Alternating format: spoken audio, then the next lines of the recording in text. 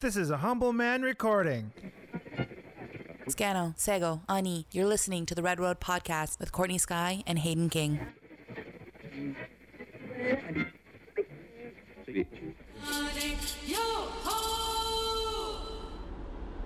Good afternoon, Courtney.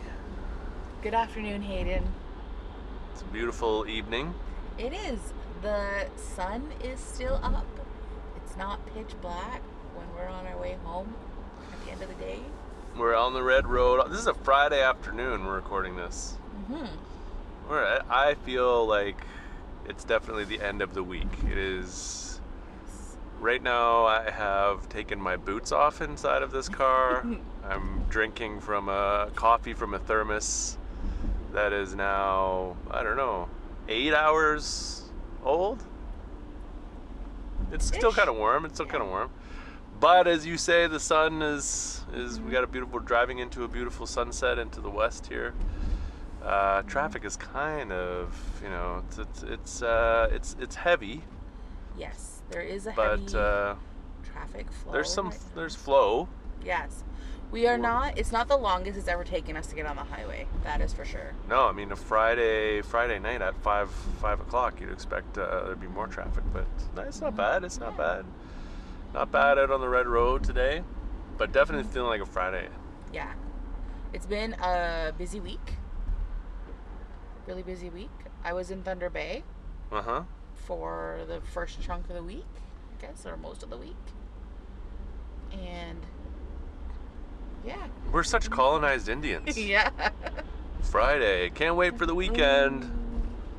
Had a long week. Oh my God, capitalism. Look at us.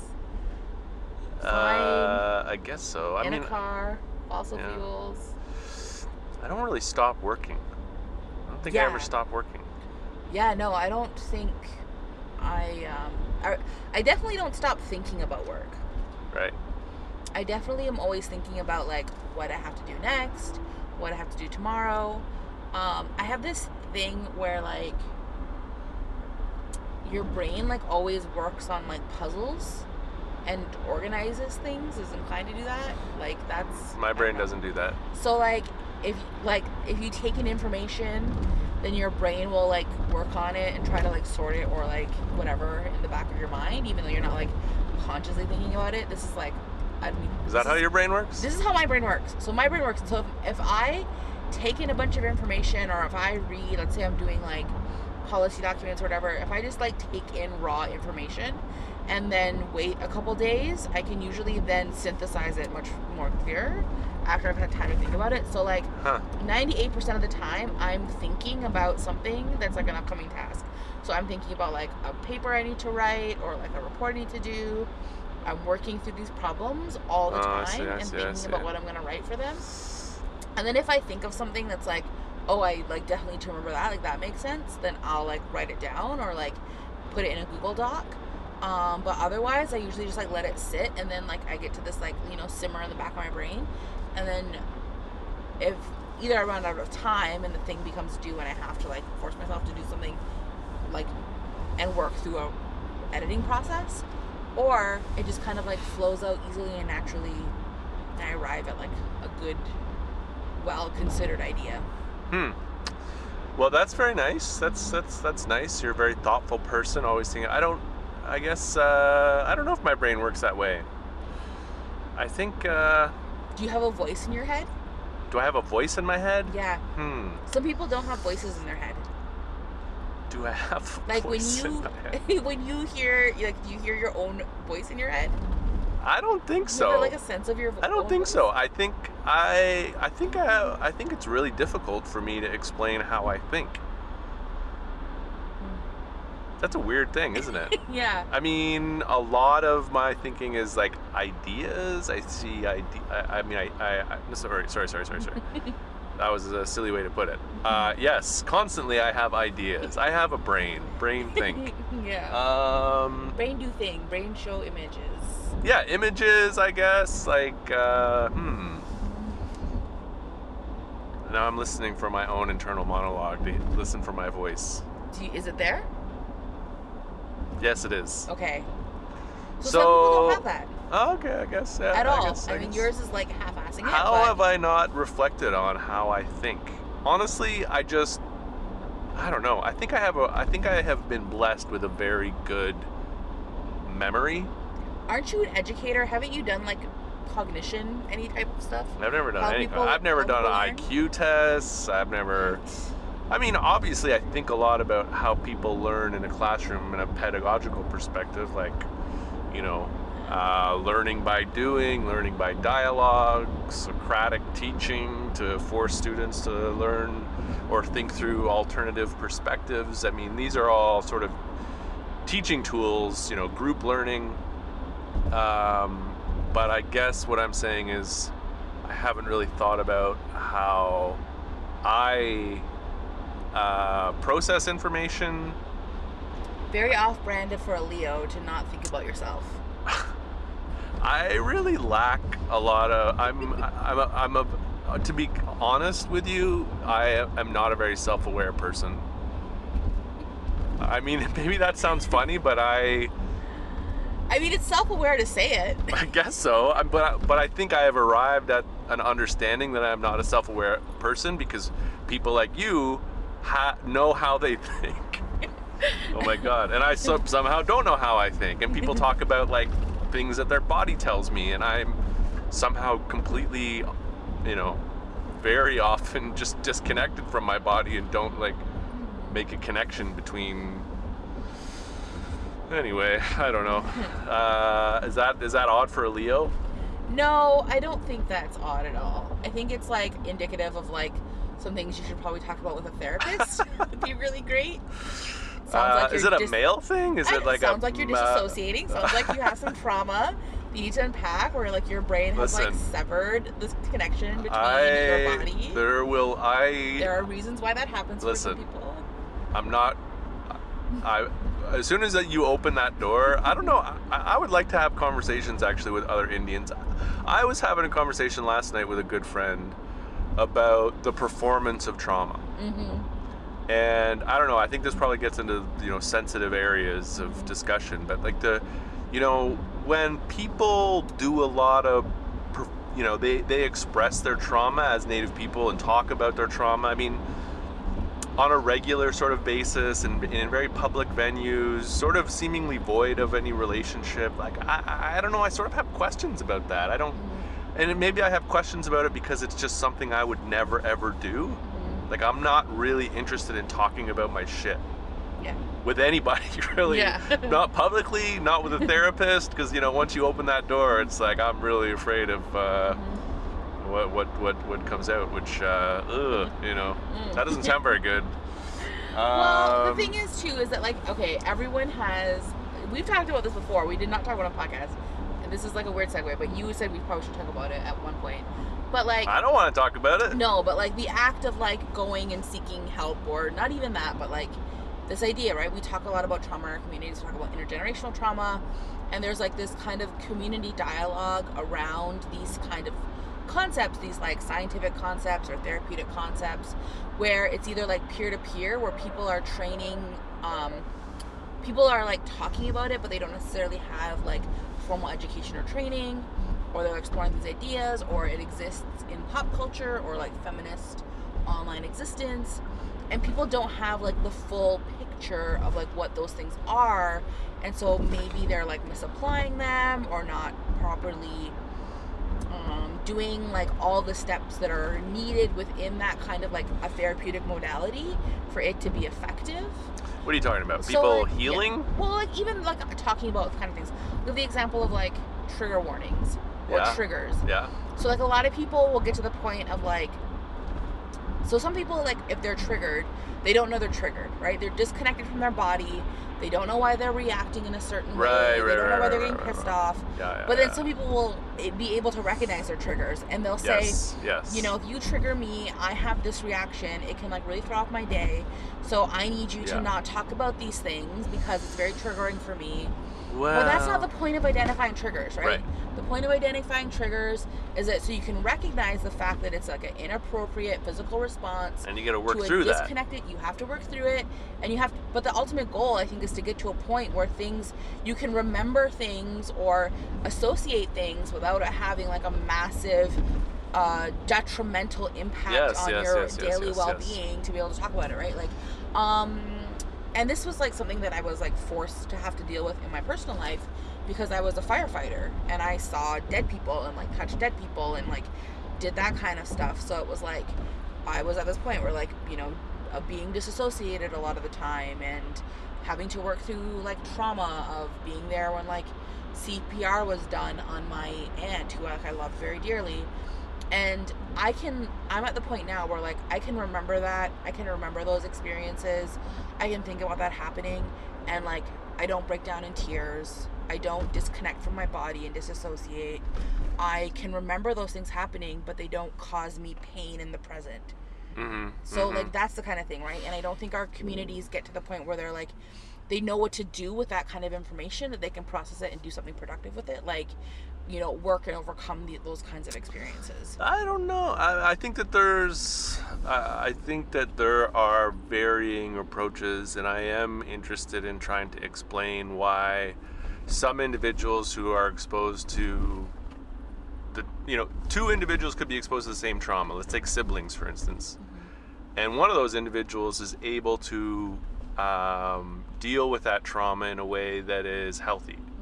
You know, work through it, suppress it. I don't know if that's healthy, but that was my strategy. And then others are able to, or not able to deal with it, and then the only way to cope is through unhealthy behaviors. Well, those are all different forms of coping, right? They're all different forms of like. Sure.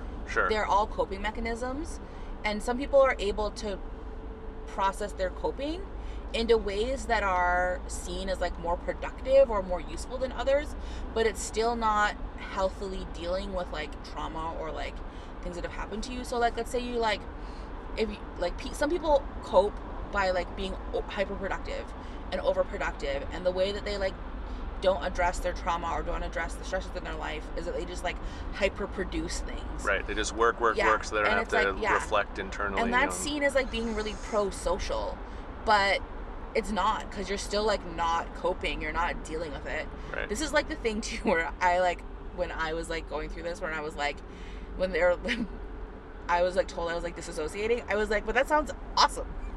Why wouldn't I want to not feel this traumatic thing? Yeah. And it's like, well, you're still like, it's still stopping you from like being present, it's still stopping you from like experiencing life, it can stop you from like building new attachments and having like good and healthy relationships, all that kind of stuff. So it's like, you should probably deal at your own pace, at what you feel comfortable with, what you have access to, you know, pursue information that will help you.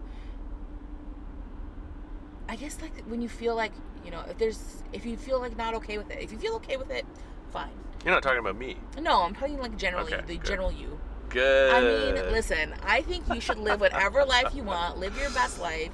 You're one of my dear friends. Well, how did we even get onto this topic? What are we even talking about here? You talked about how you weren't self-aware. No, like, you know, I do, you know, there are certain things I know that I react in certain ways to certain triggers, and I am able to, in some cases, work through those triggers. I'm not really interested in providing examples on our podcast, but in those ways, in those ways, I know that I am aware and self-aware. But yeah, I think that there are definitely, I don't know, dissociative tendencies. It's not even dissociative tendencies. It's like it's just, you know, a strange ability to float through certain settings, experiences, feelings, scenarios. I don't know. It's hard to describe. Yeah. The point is, you do not have to talk about this on this podcast. You do not have to talk about this with me. You can have whatever boundaries you feel most comfortable with your feelings and your emotions. Well, I guess this was sort of, Yeah. Then my friend and I were having this conversation around how people cope differently and how Native people cope in different ways. Like, in some ways there is this, very public healing that happens often on like social media, or declarations of victimization, which in some ways are really important conversations to have, if they're maybe around individuals that are oppressive or abusive. And then in other ways, they're just sort of about individuals' personal healing and I don't know. I think that it's just it's an approach that I think I'm trying to better understand. How you get to that place. Not that I'm saying it's healthy. In some cases, it's probably very healthy, but in other cases, maybe it's not. Yeah. This is a very abstract conversation. I mean, I think that it's. We should probably provide some examples. We didn't intend to talk about this, so I feel a little bit. We were like, let's see where this goes. Turn the mic on. A very bad idea. So I would say that one of the examples I think where I would recognize this or make the connection to is the idea of there are some initiatives in the MMIW sphere around missing or murdered women, around dealing with that gender-based violence, where some of the things that are done in that space that are tend to be pan-indigenous spaces aren't necessarily aligned with Haudenosaunee values. And so some of the things that are done don't coincide with how Haudenosaunee worldview would talk about death and ceremonies related to death. And so there are some times where me as a Haudenosaunee person, there are things that are made in a MIW context that are seen as therapeutic or healing for other nations that in Haudenosaunee culture we're oh, that's witchcraft, or that's bad medicine. That's not good. People create effigies of the dead and do all these kinds of things and talk about the dead people in a very specific way, and that is not something that is cohesive with our worldview. And so and part of it is because the idea of creating something that and having something that is particularly meant to evoke strong negative emotions from other people, that would be perceived as being bad medicine. You're purposefully creating something and you're doing something that's disruptive to the peace because you haven't because it's a lot of times it happens in a public awareness type setting where people are oh, if we make people feel bad, if we make people feel sorrow, they'll be able to empathize better with the issue of missing and murdered women. And so they do these very emotionally provocative pieces. Mm-hmm. And that's really difficult for me to as someone who's trying to have a stronger understanding and practice within my worldview where things like that happen. And it's it seems there are instances where things red dresses or images of red dresses or the idea of that being a representative of a woman's body, a dead woman's body, are used as an aesthetic or used for profit. That to me is very uncomfortable. Right.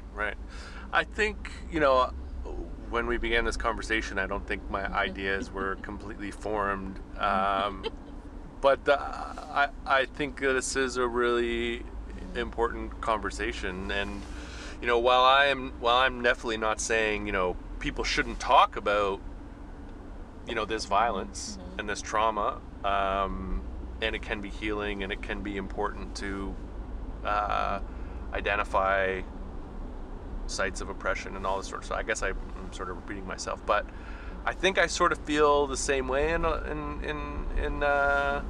some regard with you. I think that, I think about what the sort of, this is very academic, I guess, but I think about the stuff that Audra Simpson is writing about in terms of the sympathy of settlers and the consumption of trauma, and how much of this victimization narrative is about healing versus how much of it is about or maybe a consequence of it is maintaining a very particular power dynamic, where Native people are perpetually the victims and perpetually powerless.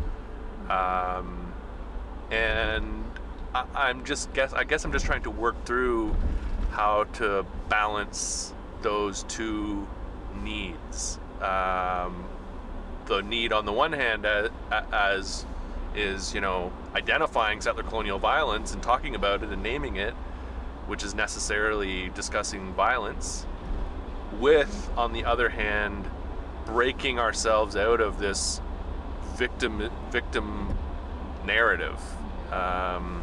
Or as only being perceived as victims. Only being, and I'm not saying that this is exclusively the case. I mean, I think that there are people that express themselves publicly in ways that call out colonial violence and still demonstrate resistance, and I think those are the case. But I remember going to this TRC.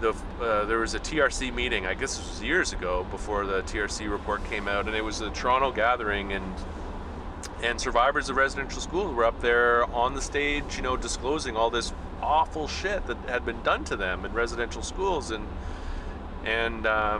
just seeing the white women in the audience, just sort of like, it was almost, it was on the verge of just. I'm having difficulty trying to find the word to describe it, but it was almost like entertainment. I think that it was perceived that way. It was definitely this consumption, and I don't know how settlers process that pain. Like, I think it's sort of cathartic for them in some ways. Not all of them, of course. I'm just talking about maybe a few individuals that I've sort of encountered, that there's something, maybe it's cathartic for Native people, but there's a cathartic element of this for settlers. And what does that say about the politics about it? And it's like kind of like I guess an element of that like white saviorhood too that comes into it, right? Of being like, it shows us as sometimes being like disempowered for like, oh well, these people can like jump in and soothe you or save you or whatever, or like help you, and it's like that is not something, personally that's something that I want or need from like settler people. Mm-hmm.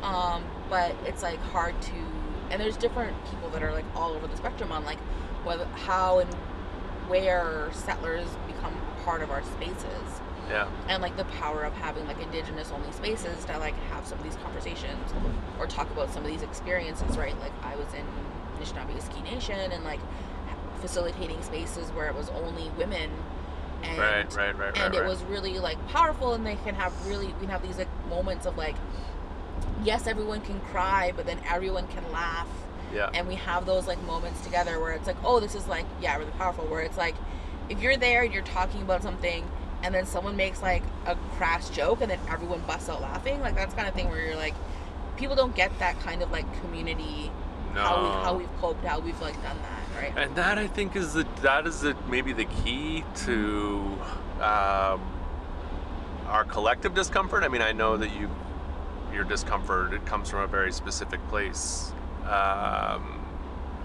But for me, being in Native only spaces, that's different. That's like, it feels much more comfortable to have those conversations and more genuine and more honest. But then when you do have non-Native people in those spaces, then everything changes, and I can't put my finger on exactly how everything changes, but it's like that trauma gets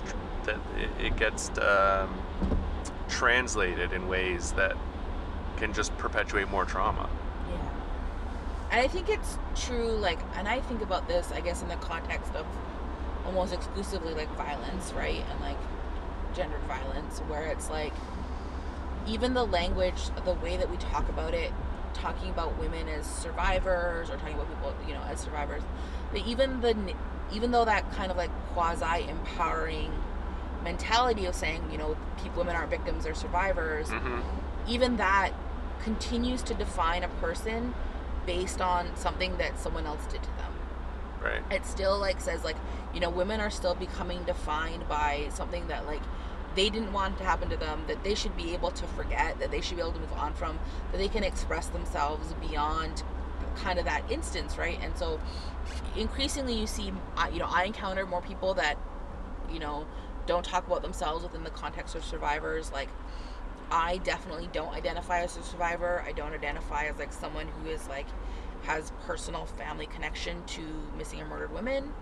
But part of that is from having that colonial gaze of the perception of partiality, and that if I were to identify as a you know, as a queer person, if I were to identify as a survivor, if I were to identify as a family member of MIW, then the power dynamic changes.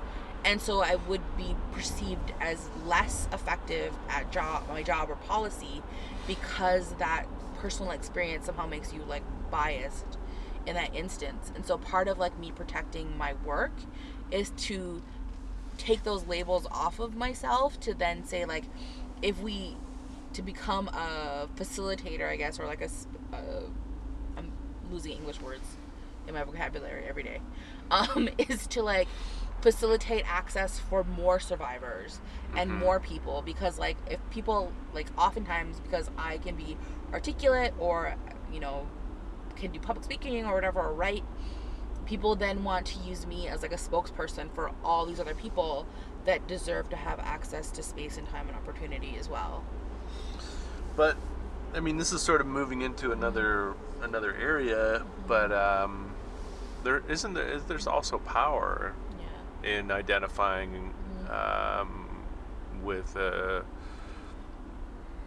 specific group that has been marginalized from these discussions, normalizing the presence of queer or two-spirit people in particular.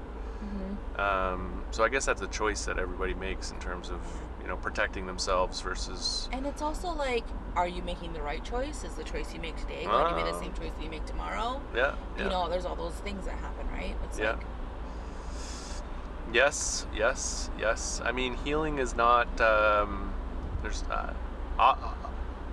have admittedly done not enough thinking or learning around modalities, as you call them, of healing, but you know, I don't think that there's any sort of one way to heal. There are so many of them. There's a wonderful buffet. A buffet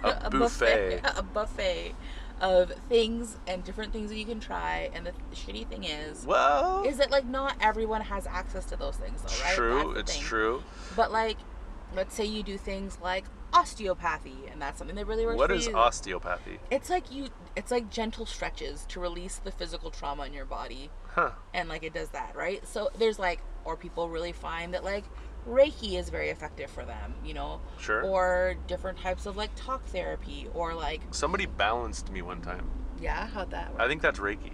I think I was balanced. Were you laying down? Yeah, I was laying down, and there was like this hands moving in places, and energy was being moved around in my body, and they didn't actually touch you? They didn't touch me. Yeah, that's Reiki. That was a cool experience. Yeah. Okay, so there's Reiki. I mean, we're on the red road right now.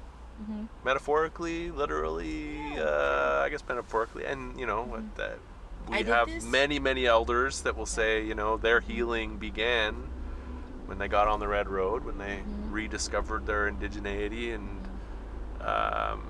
began to reconnect with ceremony. I used to work for a community agency, and they did a training where we could become like what is it, like a train the trainer type thing? Not train the trainer, but like learn the modality. It was called theta healing. Theta. I think some Thetan person came to my reserve to do healing. And it's like energy healing. No. Quantum healing. Oh, maybe this. I don't know. There's both of those things. There's all kinds of like new healing techniques. So I'm like a theta healer. Like I can do that kind of stuff. Yeah. Where it's like you can do that, and you kind of like you talk to people and like ask some questions, and you like explore blah blah stuff, and then like you do like energy work, and you kind of like meditate a little bit, and then like their problems go away. Wow. And that kind of stuff. Like your problems go away, like Like, your yeah. trauma of being a So residential school. One of the examples, so I was like a summer student, right? So I worked there for like, how long do you work as a summer student? 6 weeks? 8 weeks? I don't know. And one of the women that I worked with, she had like, over the summer, like lost mobility in her thumb. And like every day or every couple days when I would see her, she'd be like, oh, my thumb really hurts. And then eventually it got to be like, oh, my thumb, she's like, I can only move it if I force it to move.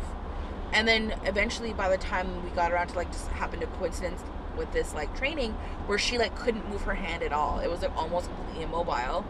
And so then the trainer sat with her in front of the group. They talked about her thumb and like what was going on in her life. They sat there, and then within like 5 minutes, she had complete mobility back in her body. Right. And like that kind of stuff too. And you're like, that's crazy, because I watched that lady for weeks like be unable to like move her body, and suddenly it's fine and her physical form is like working. Right. So there's that kind of stuff, but there's also like,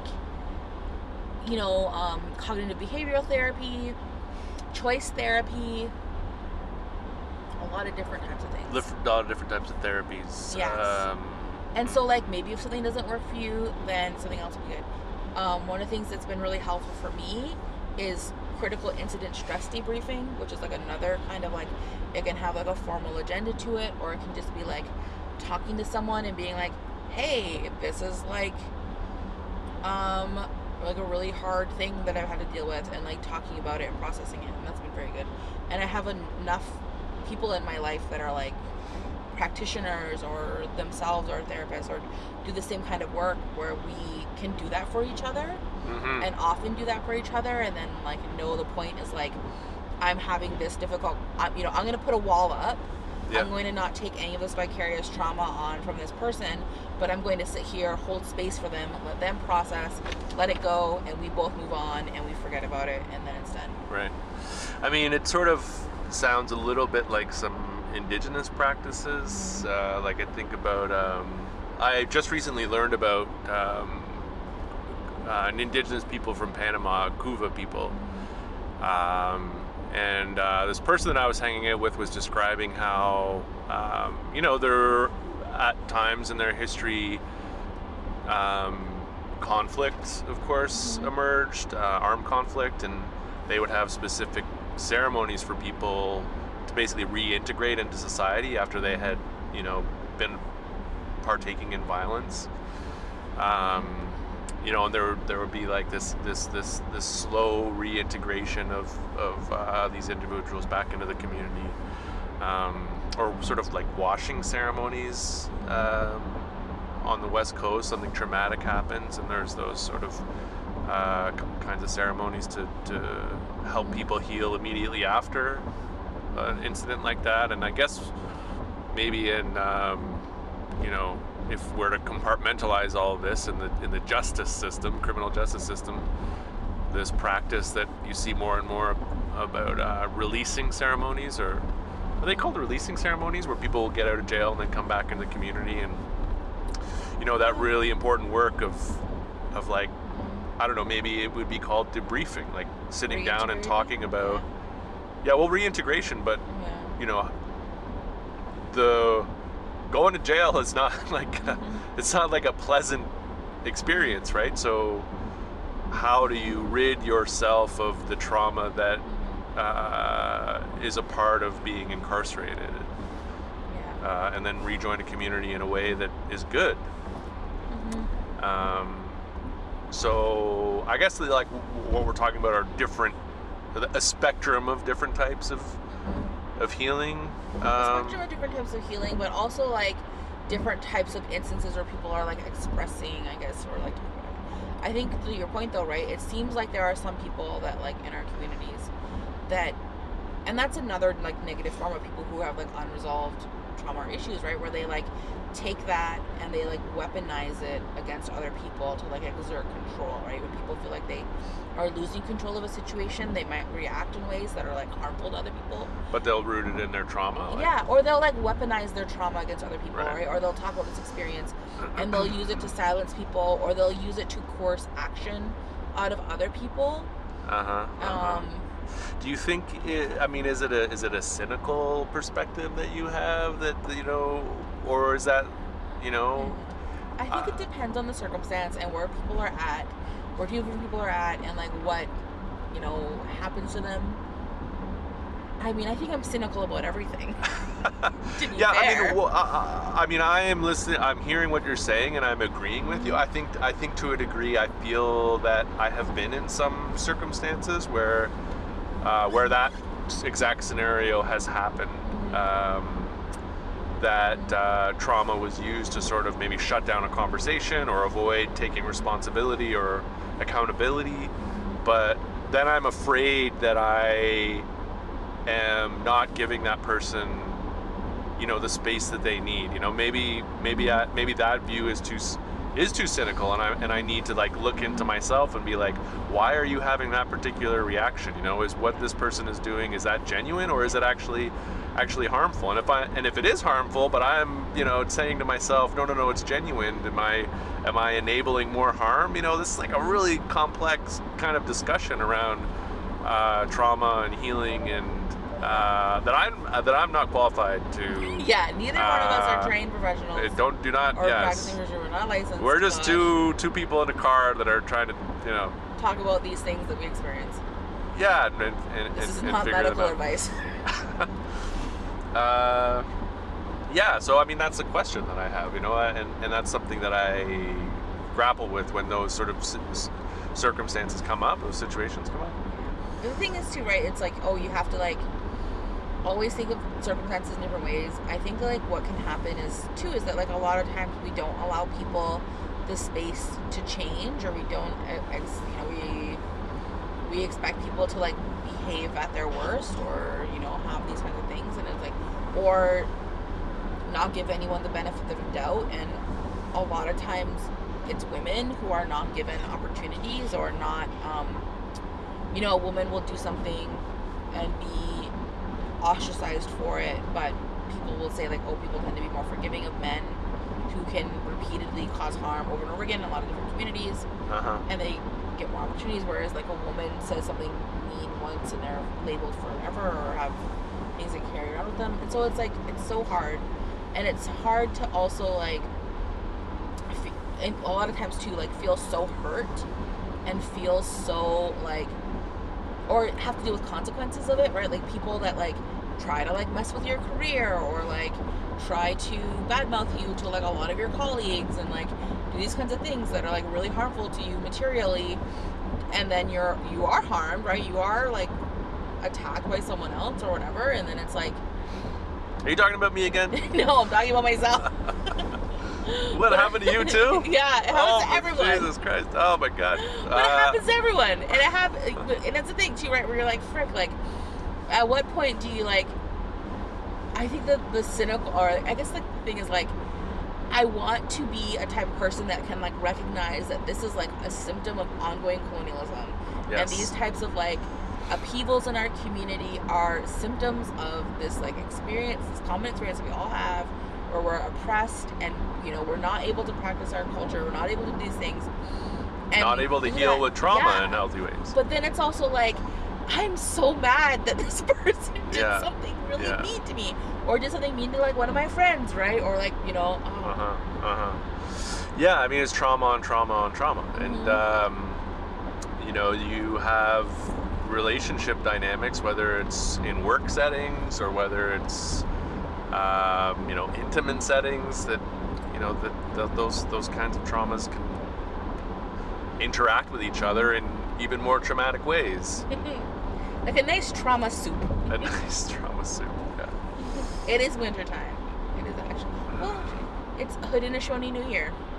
Well, that's that's great. That's great. Mm-hmm. Are you trying to transition us out of? Yeah, is this a I'm segue? trying to save us out of this conversation. Just us. Like swim out of the trauma soup. Yeah, just us bogged down. And you know what? What are we gonna do about it? Probably still try and build relationships with more people, and probably get victimized again in the future. Yeah, but at the same time, we say that, and when I often talk to, for whatever reason, I have found myself, I guess, in my old age, being asked to give advice to people and guidance on some of these questions. And often what I come back to is always community. Like, when you're struggling with something, especially if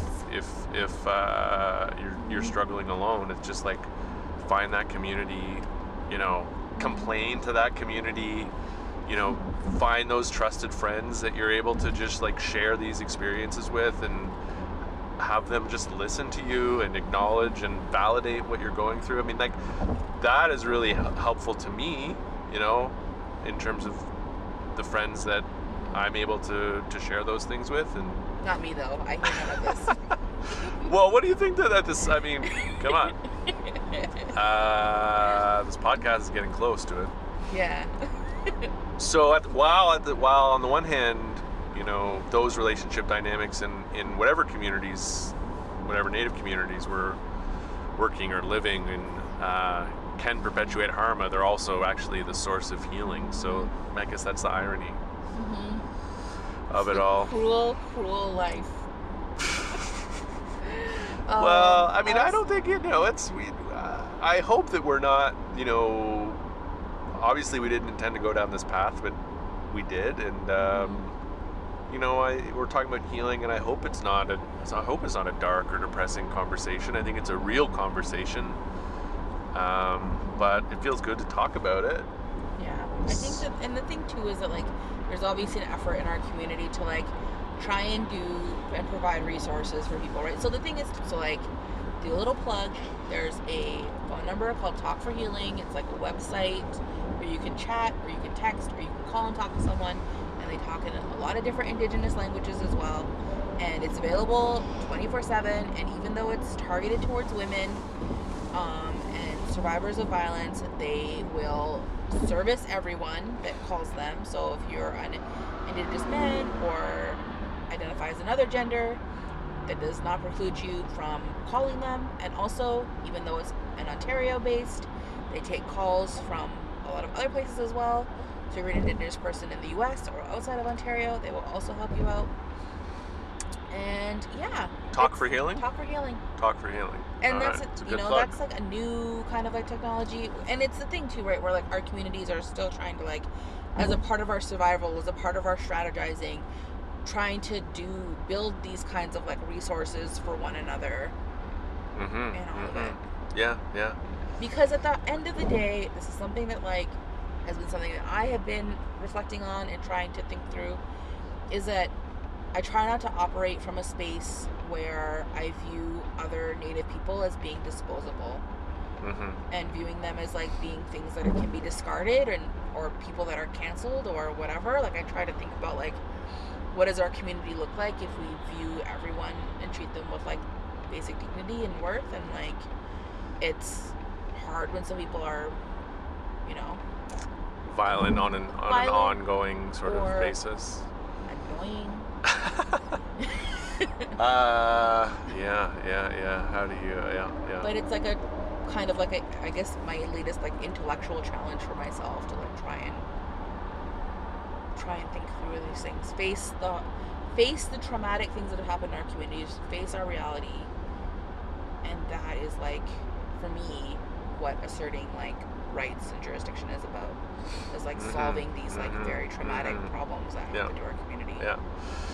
Yeah, we haven't really I mean, it's a good way to think about things. I think I remember hearing you give a talk one time at McMaster and say something along the same lines, like, what good is jurisdiction, or what good is Indigenous rights if we can't protect everyone in our community, or not protect, but make sure everyone is safe in our communities. But maybe that could be a part 2 of this podcast, starting to get into those tricky questions that we're also not qualified to talk about.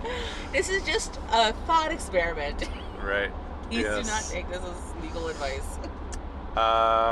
Yeah. But I think these are like the things, I don't know, I like this podcast because we talk about things that I guess everyone in our community is also kind of struggling to find the answers for. Yeah. And trying to have like a thoughtful conversation about it. Yes, definitely. And I guess this is... We're almost at the end. We're almost at the end. You got to take this exit here. Yep. but this is our third season. We didn't say this in the beginning. Yeah. So that was a very nice thing that you said about our podcast. So that's a nice way to begin season 3 of The Red Road. Season 3. Arbitrarily started with season 3. Season 2, we had 14 episodes, right? We talked about this. Like and then that, season 1, I don't even know how many episodes we had in season 1. Was it also 17? It's 17 episodes. Oh my god, I can't believe season 3 already. Yeah. I think that we should just, every time we like fuck up an episode and just miss a bunch of weeks, just start a new season. I'm down with Like, that. sorry, we were on a hiatus. Season 5 was 2 episodes, I'm down but with that. here we go. Oh. Yeah. Sorry, I just got a whiff of Hamilton steel This is your production. This is your homeland. Oh, no. I guess. Well, Talk about healing and the need for healing, but technically it's not your homeland. Anyway, let's stop this podcast and before we get in an argument enjoy, again yes. about whose land we're on. Right. Enjoy your weekend. Enjoy your week, Hayden. Yes, and we'll see you back here on the Red Road. You've been listening to the Red Road Podcast, created by Courtney Sky and Hayden King, sound and audio editing by Humble Man Recording. Find us on Twitter, Instagram, Google Play, SoundCloud, and iTunes. I've been driving in my Indian car to the pound of the wheels drumming in my brain. My dash is dusty, my plates are expired.